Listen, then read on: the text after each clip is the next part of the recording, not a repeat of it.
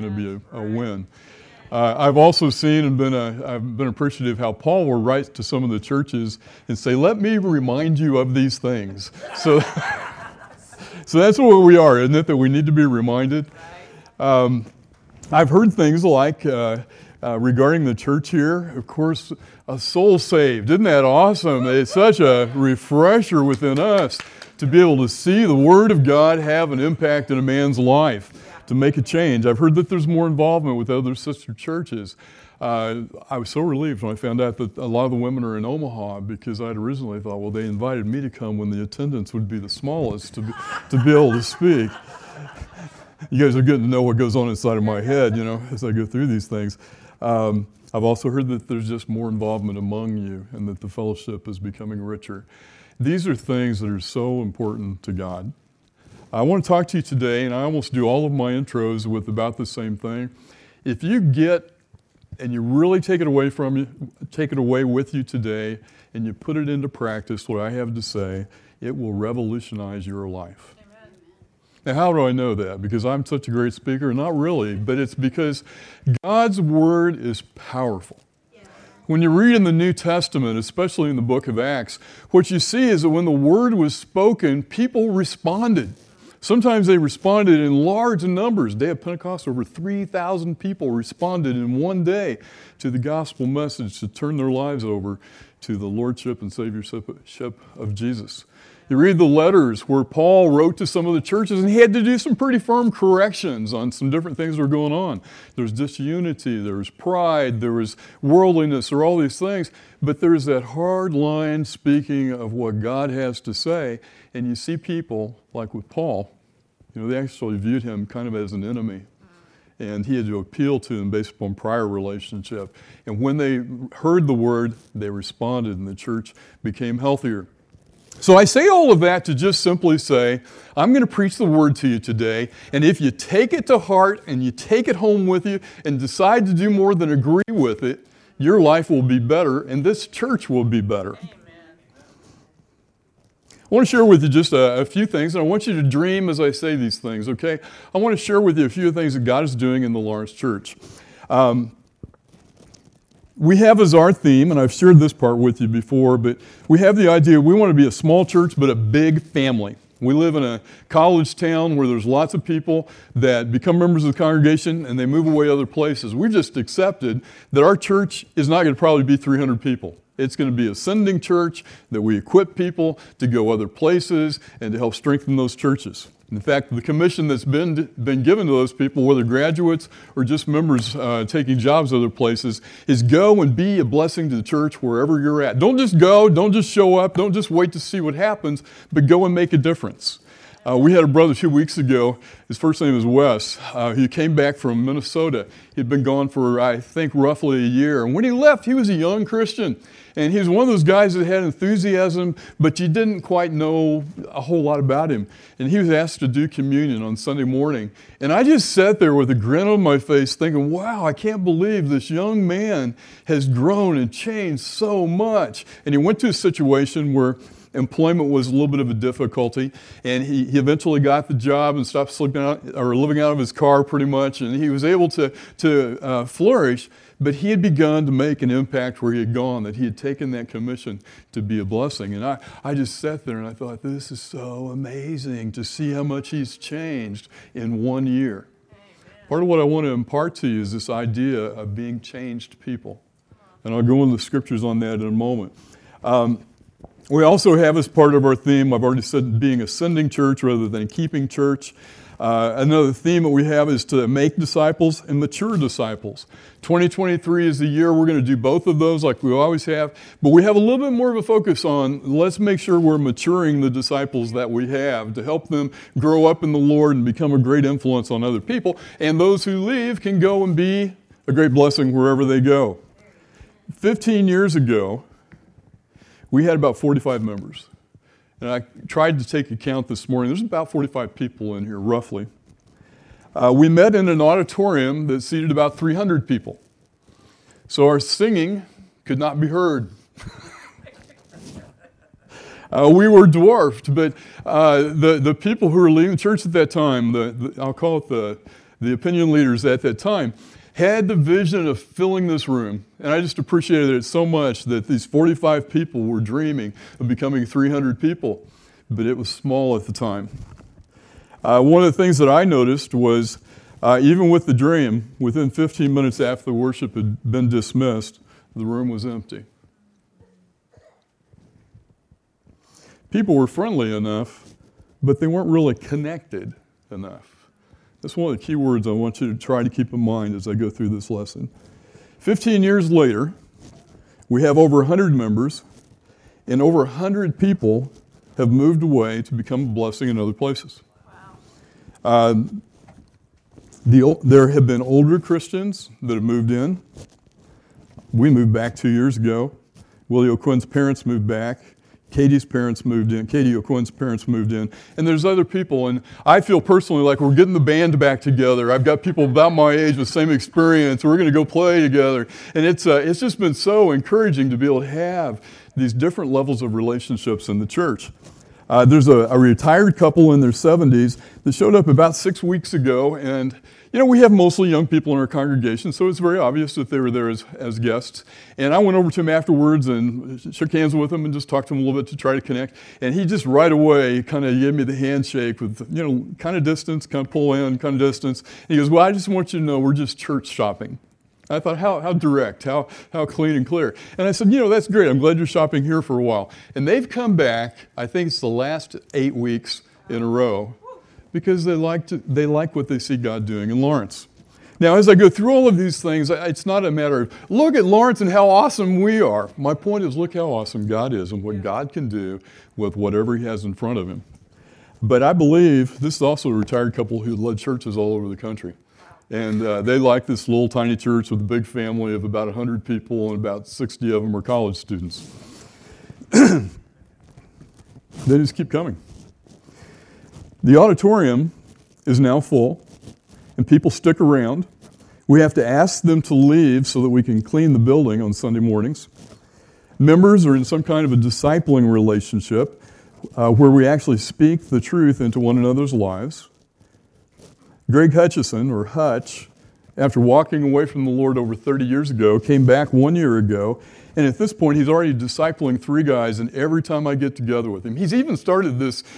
We have a lot of different names for it: Platinum Club, White-Haired Guys Club, Retired Club. We meet on Tuesday mornings at 9:30 at the Dillon's Supermarket, and we have a good old-fashioned Bible talk. You know who leads it? Hutch does. You know what Hutch talks about every week if we don't have guests there? He talks about the importance of evangelism. And we don't all sort of go like this when we hear, we're supposed to reach out. We all sit there and go, we know we need to reach out. And we take that into us. But here's a guy who's been gone 30 years. He's been back 1 year, and he's re-embraced that commitment to make Jesus Lord of everything in his life. So the point is, those that have been gone come back, and they come back stronger than even before. And Hutch is even discipling 3 other brothers. That's a pretty good thing for a guy that's just been back for a year. We also have within my small group a couple that I would say at least he is a very introverted person. By nature, he'd just rather be left alone. And it kind of shows up in his appearance. You probably not here, but you've probably seen it someplace else, that people, they just don't look like they really want to be around you. Well, here's this guy who comes across that way, and on the inside he's got a good heart. He just needs to have people expect things of him. When nothing is expected, not much happens. When people hold him to the scriptures, and Hutch is discipling him, gets out the Bible and shares things with him and asks questions, he inquires of what's happening in his life, the guy changes. And here's one of the cool things about it. We have what we call extended family. This is where the idea originally behind it was to create unity in the church, but also with so many young people becoming Christians, we wanted them to be connected with older people so that when their parents showed up to find out what they'd gotten into, they would see that there was a whole lot more going on than just a bunch of college students that were super excited, but that there was some depth and some stability that they were being tied into. So once a month, we invite people into our homes as an extended family. This particular guy I was talking about who's introverted, they don't feel comfortable having people in their home for whatever reason. But when I found out a few weeks ago, it was like watching Wes. I just grinned inside. They invite someone out for lunch almost every Sunday to just be able to, here's an introvert, a guy who doesn't do this by nature, really wanting to do what he sees in the scriptures need to be done anyway. And I think if it's college students, I'm sure they pay for it. But anyway, God is doing amazing things. I believe that the faith in the church has grown. I believe we still have our own struggles there. There are people that are probably middle-aged that are trying to find their identity, and some of them feel, I guess the word would be kind of irrelevant or overlooked. And they're trying to find their way, and we're trying to find ways to help them to be able to be focused in and feel like they're really part of things. But my point is that what God has done in 15 years is an amazing thing. I'd look around and I go, where is everybody? First, 5 minutes before worship started, and then 15 minutes after worship was over with. Where is everybody? God took a group of people that were devoted, that were refocused on their commitment to each other and to Him, and did something great. That can happen right here in Wichita, Kansas. Amen. The title of my message today is Relevant Relationships. Turn your Bibles to Acts chapter 2.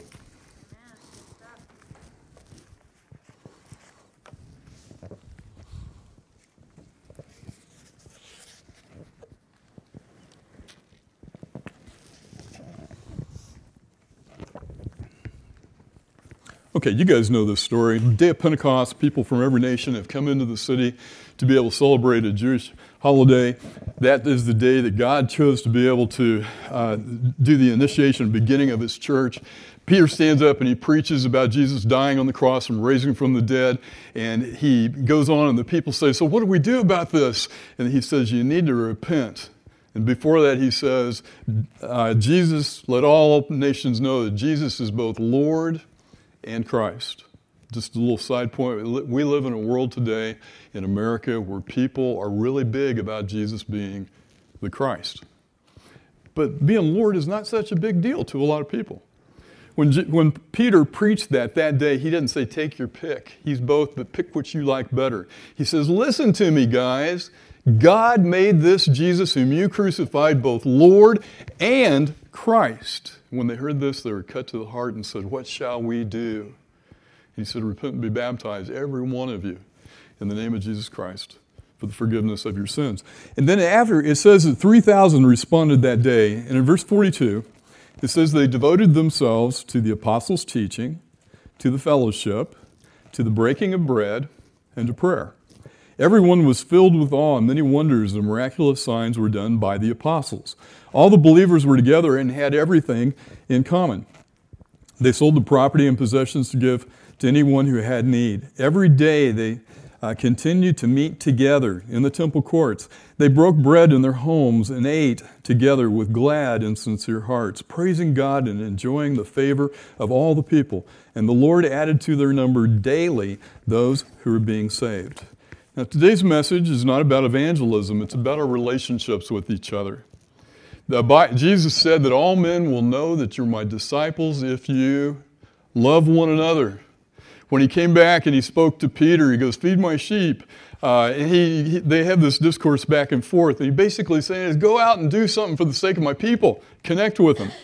And what we read in this particular passage, I like to think about it as the original outline for maturing and making disciples.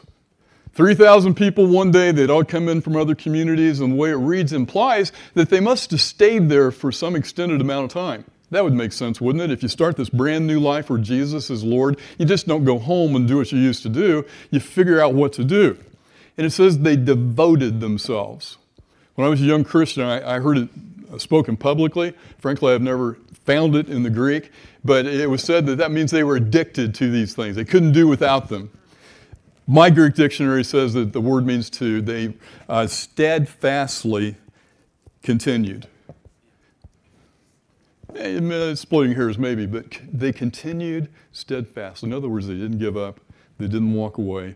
They didn't drift. They were steadfast, and they continued in the teachings and the fellowship. The fellowship is what I want to talk about. The word means sharing what is in common. It means communicating. It doesn't mean associating. It means connecting with one another. It's to connect in a significant way. The way I like to define it is fellowship is two fellows in the same ship. Now, that almost begs cooperation, doesn't it? And communication. Now, you guys have heard I like to go canoeing, so I'm going to go canoeing in a couple weeks. It's a couple different times in April. And what I've found is you have two fellows in the same ship. They have to be able to cooperate and communicate. I need the person in front of me to tell me where the rocks are at so we can move around them. I need the person in front of me to be agreed with me on when I say make a stroke this way, that's how we'll avoid that rock. And at that point, there's no time to discuss the size of the rock or what the features are or the benefits of going this particular direction. It's time to move. Two fellows cooperating in a ship to keep from hitting the rocks. That's fellowship. That's what they devoted themselves to, was this connection with one another because of what they had in common, which was lordship and saviorship of Jesus, to be able to stay on the course. That's what God has called us to. They devoted themselves to it. Relevant relationships. I Googled irrelevant just to see the contrast, and Google says that irrelevant means not connected. Relevant, just like it talks about in the scriptures, means to be connected. Turn your Bibles to Romans chapter 11.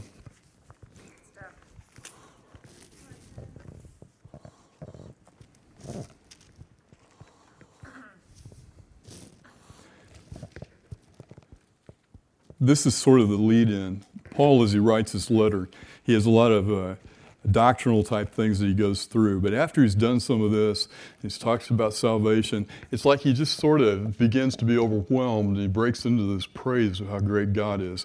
And it says in verse 33, "Oh, the depth of the riches of the wisdom and the knowledge of God. How unsearchable his judgments and his paths beyond tracing out. Who has known the mind of the Lord, or who has been his counselor? Who has ever given to God that God should repay them?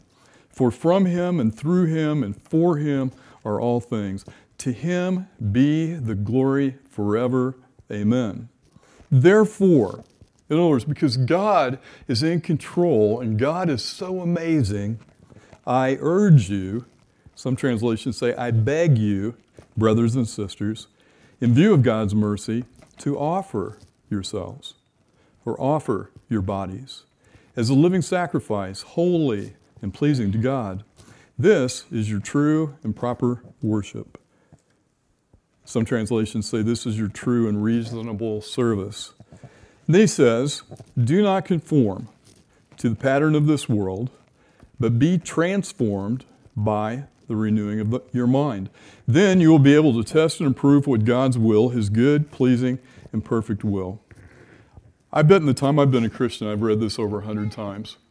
Some of you are going, this is so familiar, you probably just kind of went past it immediately. But I want us to look at it. He goes, because God is so amazing, it just makes sense. It's a reasonable thing to do, to offer yourself back to him. And he says that we're to offer ourselves and that we're to not conform to the world, but to be transformed by the renewing of our minds. Now, I used to think, okay, that's a solitary thing. I just need to go have really good quiet time so that I can have my mind, that I can be transformed by renewing my mind. But when you read on into the text, that's not really what he's saying.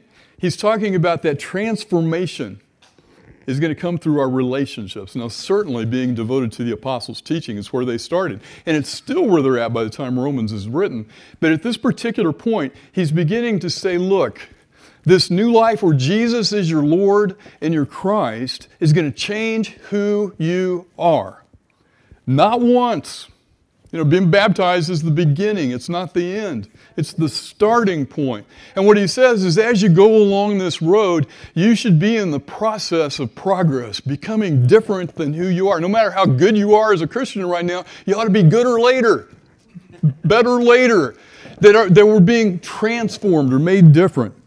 The word for being transformed is the same word that we might get the word metamorphosis from, or changing from one thing to another. It means literally to change into another form. It means complete change, shown in character, and conduct. It is the present continuous tense of the word, which indicates that it's a process. It's not a one-time accomplishment, but it starts and it continues and it grows to become more than what it used to be. I like to simply say that the Christian life is a process of progress. And I want you to look at your life. Hopefully you're saying, amen, I get it, I'm doing it. But if you're like a lot of us, we can say that and then we kind of drift from it. We just kind of hold on. In psychology, they have a word for that. It's called rigidity. When you get older, you tend to just get rigid, not in your joints, but in your thinking, and that's just the way I am. You just need to accept me the way I am. That's true. But we also need to have the attitude of, but that's who I am right now, it's not who I'm going to stay. Because it commands here to be transformed, to be made different, to be in the process of progress. Relevant relationships are one of God's ways that He provides and that He expects for us to be transformed. In verse 9, it goes on and it says, love must be sincere. Hate what is evil. Cling to what is good. Be devoted. Continue steadfastly to one another in love. Honor one another above yourselves. Never be lacking in zeal, but keep your spiritual fervor serving the Lord. Be joyful in hope. Patient in affliction. Faithful in prayer. Share with the Lord's people who are in need. Practice hospitality. I talked to Vince Hawkins. I gather he was down here a few weeks ago. And as I talked to him and said, do you have any ideas for what to talk about? He goes, well, the last couple of weeks we've been talking a lot about hospitality, so why don't you follow up and talk about hospitality? Okay, there it is. I just talked about it. Let's keep moving. I'll come back to it. But it says, bless those who persecute you. Bless and do not curse. Rejoice with those who rejoice. Mourn with those who mourn. Live in harmony with one another. Do not be proud, but be willing to associate with people of low position. Do not be conceited. In this particular text, he started it by saying, don't be like the world. Be like Jesus. Be in this process of progress to become more and more like Him. And then he moves it in to this thing about being connected to each other. It's part of that transformation. And he gives several directives. He says, be devoted to each other. I want you to ask, are you friends or are you devoted? And don't condemn yourself if you're saying, well, I'm just friends right now. I want you to just take a picture of what God is calling us to. It's so much deeper and it's so much richer than just being church members. He says, be devoted to each other. He says, honor one another. Share with one another. Practice hospitality. Bless and do not curse. Rejoice with those who rejoice. Mourn with those who mourn. For any of these to be possible, we've got to be more than just casual, connected people. I can't rejoice with you if I don't know what's going on with you. Yeah. You can't mourn with me if you don't know what's going on with me. In this particular passage, we can't honor people if we don't know what's honorable going on in their lives. We can't rejoice. The whole thing that he's building this whole idea on is relationships. And not just relationships, but relevant relationships. And this is where there's a real difference, right? We all have relationships. You guys probably all know each other by first and last name, and maybe know how many kids and what their kids' names are and all that kind of stuff. But taking it deeper to where there's a life-changing effect on each other's lives. So the question is, do you have relationships that they speak into who you are and how you are? And do you have relationships that you speak into other people's lives, into who they are and how they are, not as a judge, but as a friend and a coach and a confidant and a person that's connected on a deeper level? Without that, we're just going to be doing church. This was part of what was set up at the very beginning, is that when those 3,000 people became Christians, they needed support. And that wasn't, just for a month. That was the pattern that was established from that day on. You read through all the letters, and Paul writes many of them, starting out with, of course, praise God, but then he talks about his relationship and his connection with them. And then he gives direction on how for them to have connection and relationship that's relevant with each other. So if you haven't got my main point yet, if I just skip the rest of it, my point is, don't settle for casual. If you've gone deeper, then awesome. Rub it off on other people. But the command that I would put before you is that God has this amazing plan to help you be in the process of progress, to be transformed into more than who you are from the inside out. And part of that plan is, believe it or not, He gives us each other. I suppose He could have done it some other way. When I get to heaven, I'm going to ask Him about that, because this doesn't seem highly efficient. But He chose to have us be in relationship with each other to help us become more than who we are.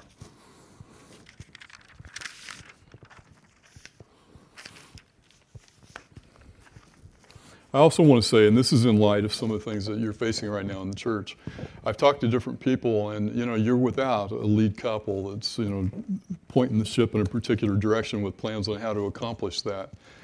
One of the people I talked to, I said, well, just do what you know to do. And I went on and I said, don't wait for a program, don't wait for all the structure. You just do what you need, what you know you need to do. Show initiative. Don't wait to be told. Frankly, when I do something, I'd rather have it be my idea than somebody else's idea. I just seem to get my heart into it more. But, we need to get our heart into whatever direction that you guys receive with your new leaders. But do what you already know to do. And how many of you don't know what I've been talking about this morning? I mean, relevant relationships, you learned that from the very beginning.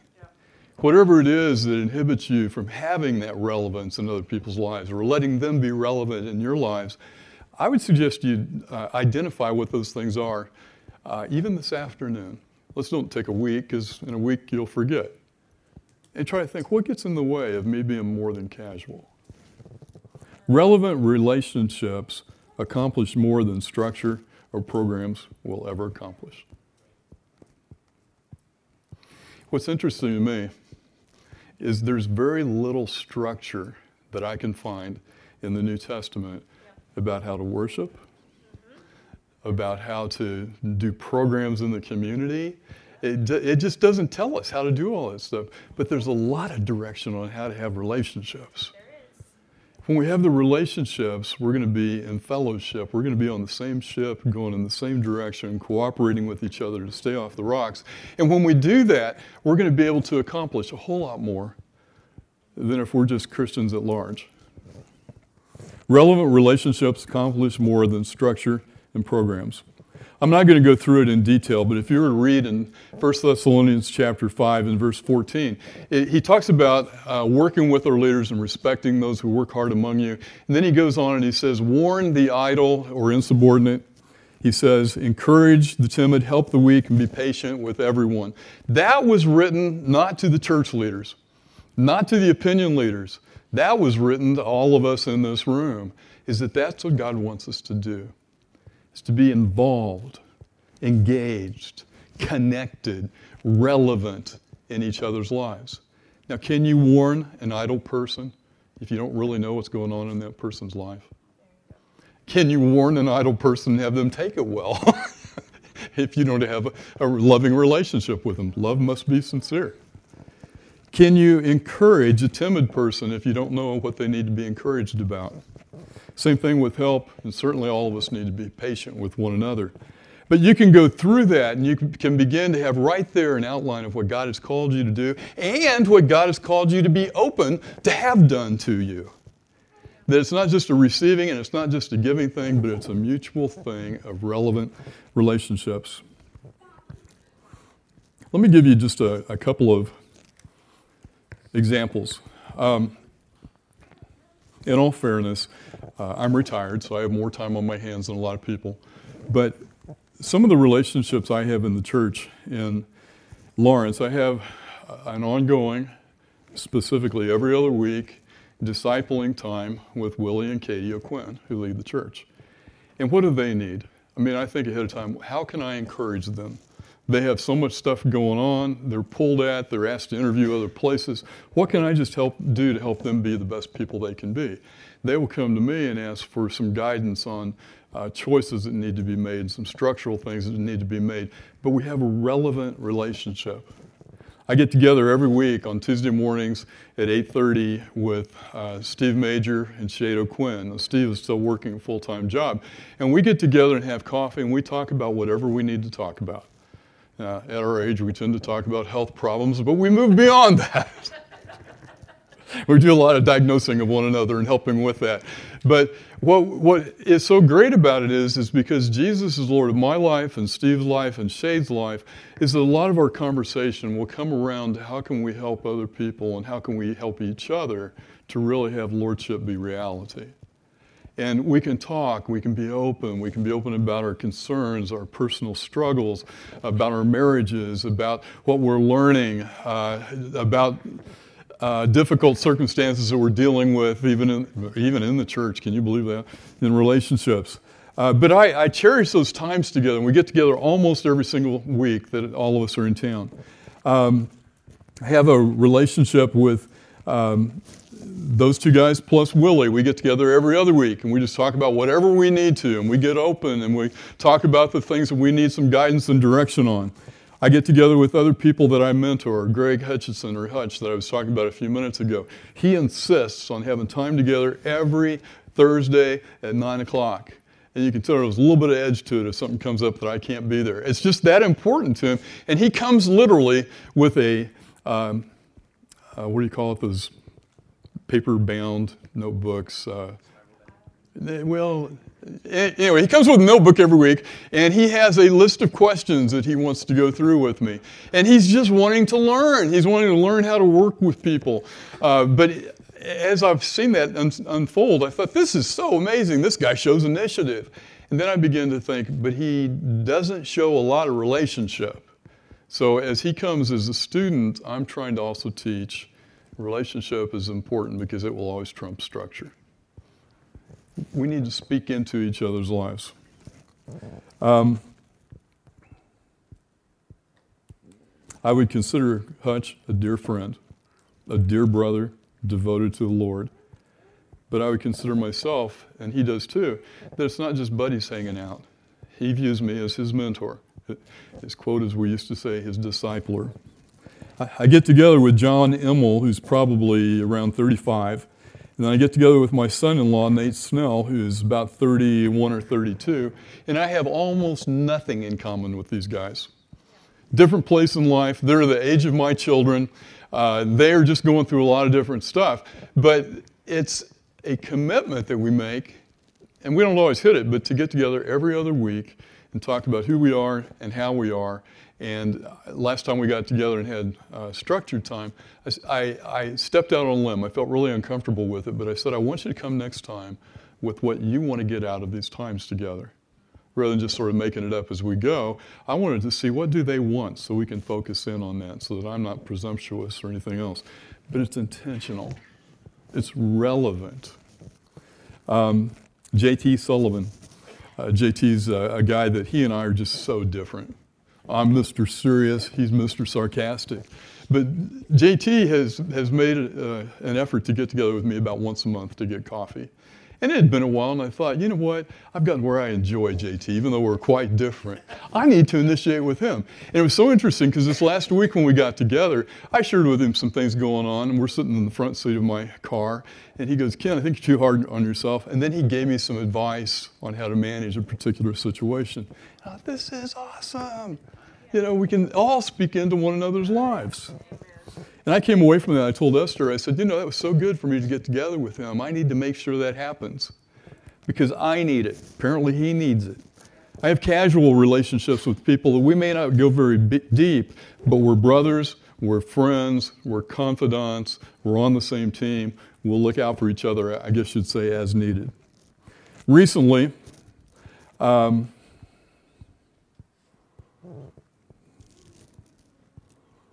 in two of my relationships, at least for me, they were very complicated. They were relevant relationships, but there was tension, misunderstanding, from that accusation, hurts, anger, and just this differentness that just oozed out of the conflict that we were having. Me being a conflict avoider by nature, of course, I just wanted to go live on a mountain by myself and I've done enough of this, I've done my dues, I'm going to go do something else. That's kind of what went through my mind. But I got together with Steve and Shade and Willie, and I tried to be patient. They were all sharing things, and toward the end I said, listen guys, I got something I got to get open about. And I shared with them, which I'm not going to do that with you, but I shared with them some of the details and the reactions that I was having and how agitated I was and how I wasn't able to sleep at night after this, I'll call it a confrontation, some conflict that I had with another brother. And everything in me wanted them to just support me and agree with me. You know how you feel that way. Now, what was so great about it was they gave me that, and then they gave me some insight.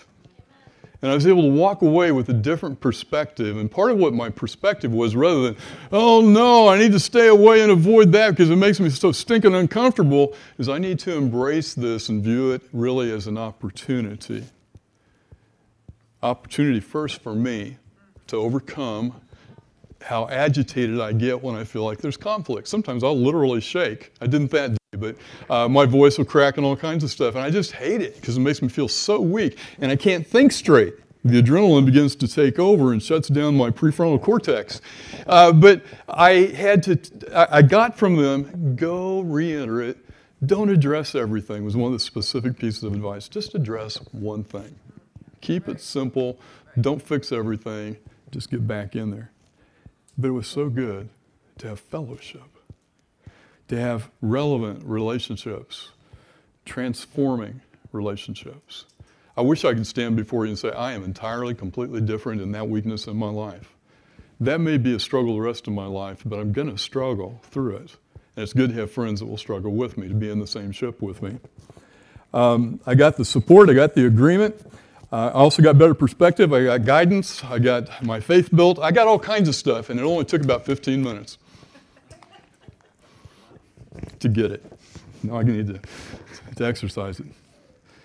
I was fortunate enough to have several relationships. Relevant relationships work. Unconnected relationships can slowly destroy a church. Now I want to address this in light of what you guys have been going through. What I've done up to this point has been mostly, let me see if I can say some things to build your faith or to be practical. I think I did one on being a holy nation. I don't know what you did with that, but I thought it was great. At least my study of it was. But I know that you've been through a lot. And I think that this idea of relevant relationships, of overcoming sort of the factions, the parties, the tendencies to separate, is something you have to address. Not collectively, but privately, personally, that you're going to cross the line. I'll touch that more in a minute. But as you search for new staff, this is not a time for you to watch and wait. So you're going, I hope you're going, so what time is it? It's time to have relevant relationships. It's a time to make your relationships more relevant than they ever have been, and to develop new relationships with people that you're less likely to cross the line.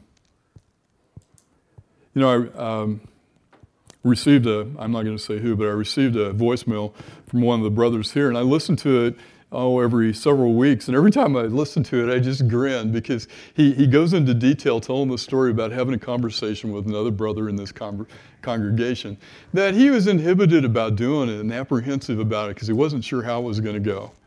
And he called me afterwards and he goes, Ken, I can't believe it. It went better than I could have ever imagined, and things are so much better. And there was this reconnection that took place, not by corporate action, not by structure, but by an individual saying, I'm going to be a Christian. Amen. I'm going to practice biblical fellowship so we can get back in the same boat together. Amen. That's what the church needs. Yeah. Now, I've heard that people are pulling together. I've also gathered that people that aren't alike or that haven't seen some of the things that led to where you're at right now the same way tend to sort of stay away from one another. Now, hopefully I got it wrong, but that's what I got. But relevant relationships that have a purpose behind them can overcome that kind of stuff. It comes back to, will Jesus be Lord or will our feelings be Lord? Relevant relationships where we say what we need to and we say it in the right way. Here are the prerequisites, and I'll wrap it up. To have relevant relationships, you have to have a devotion to obeying God on this topic. It's not a suggestion. It's not just a good idea. It's not just for the oldest and most mature people in the church. It's for the JTs talking into my life. It's for my son-in-law, John Emmel, being involved with me and us bridging that gap of generations and differences. It's that commitment to, because God said so, I will. I'll be honest with you. Some of these commitments that I've made, it is so much easier to take a nap or to watch football or basketball. It just is, because in some situations, I don't mean any disrespect toward any of these people. We're just at different places in life. But it can be a little bit draining. But when I signed up to follow Jesus, I didn't say, Jesus, I'm going to follow you as long as it's not draining or uncomfortable or outside of my natural zone. I'm going to follow you. And that goes back to, what would Jesus do? Prerequisite number 1 is devotion to obeying God. Number 2 is developing a genuine interest in other people. Number 3 is an investment of time. Let's get practical. You can have the best heart in the world, but if you don't take the time, it's not going to happen. And if you're like me, if you don't schedule it, it won't happen. It's just good intentions. To be able to schedule something when your schedule is already full means you have to identify what you're going to say no to so that you can say yes to what Jesus says yes to. That means there are things I'm not going to do or that are going to take longer to get done for me to be able to make sure I devote myself to the fellowship, to be able to have time and relationship that's relevant with people. It requires being willing to embrace mistakes. If we get involved in each other's lives on more than a superficial level, we're going to make mistakes. The conflict I had, brother was addressing some things he felt like needed to be done different in my leadership. Later he came away from it and said, why does everybody have to do things his way? But it took some tension to get through that. But I, being the conflict avoider, can't I just go live on a mountain by myself and rent canoes to people? That was literally what went through my mind. And then from the council, the fellowship with the other brothers, I thought, good night, stop being a baby. I just need to get back in and recommit and be involved. And you know what? He's fine with me now. I'm fine with him now. It was a growth opportunity for both of us. But I had to decide I'm going to embrace mistakes because I need people to embrace me in the mistakes I make. Another prerequisite is humility. You know, when you study the Bible with people, you probably all use that passage in 2 Timothy 3 that says, all Scripture is God-breathed and useful for teaching, rebuking, correcting, and training in righteousness, so that the man of God may be thoroughly equipped for every good work. You know, that's a great text. The Bible's written to teach, rebuke, correct, and train. Okay, what does it take to be teachable, rebukable, correctable, and trainable? Starting with ourselves. It takes humility. I can go into all kinds of stories about it. Anyway, it takes that willingness to listen carefully and take in the truth, even if it's not very comfortable truth. I'm going to close with this. Practicals are pray a lot for personal transformation. I believe that will lead you to think about, I need relationships that are relevant. From that, invite other people into your life.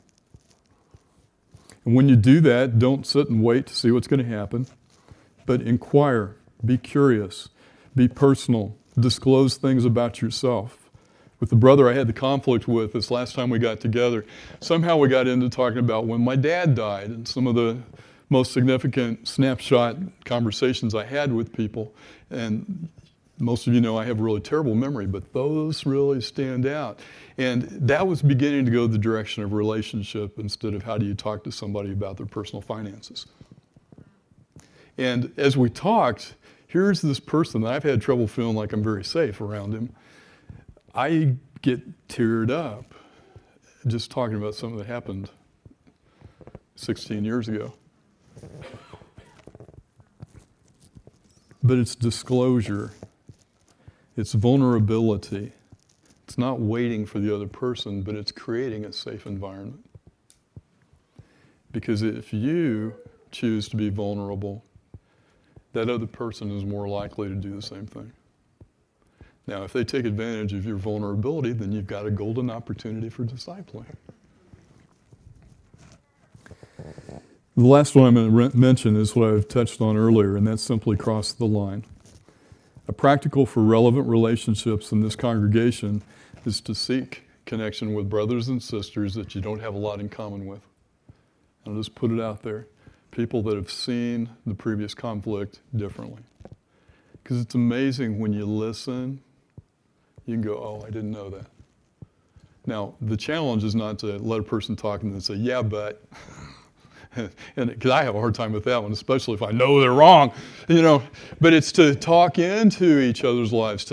A better goal than to fix each other is to understand each other first. When understanding comes, openness to input comes after that.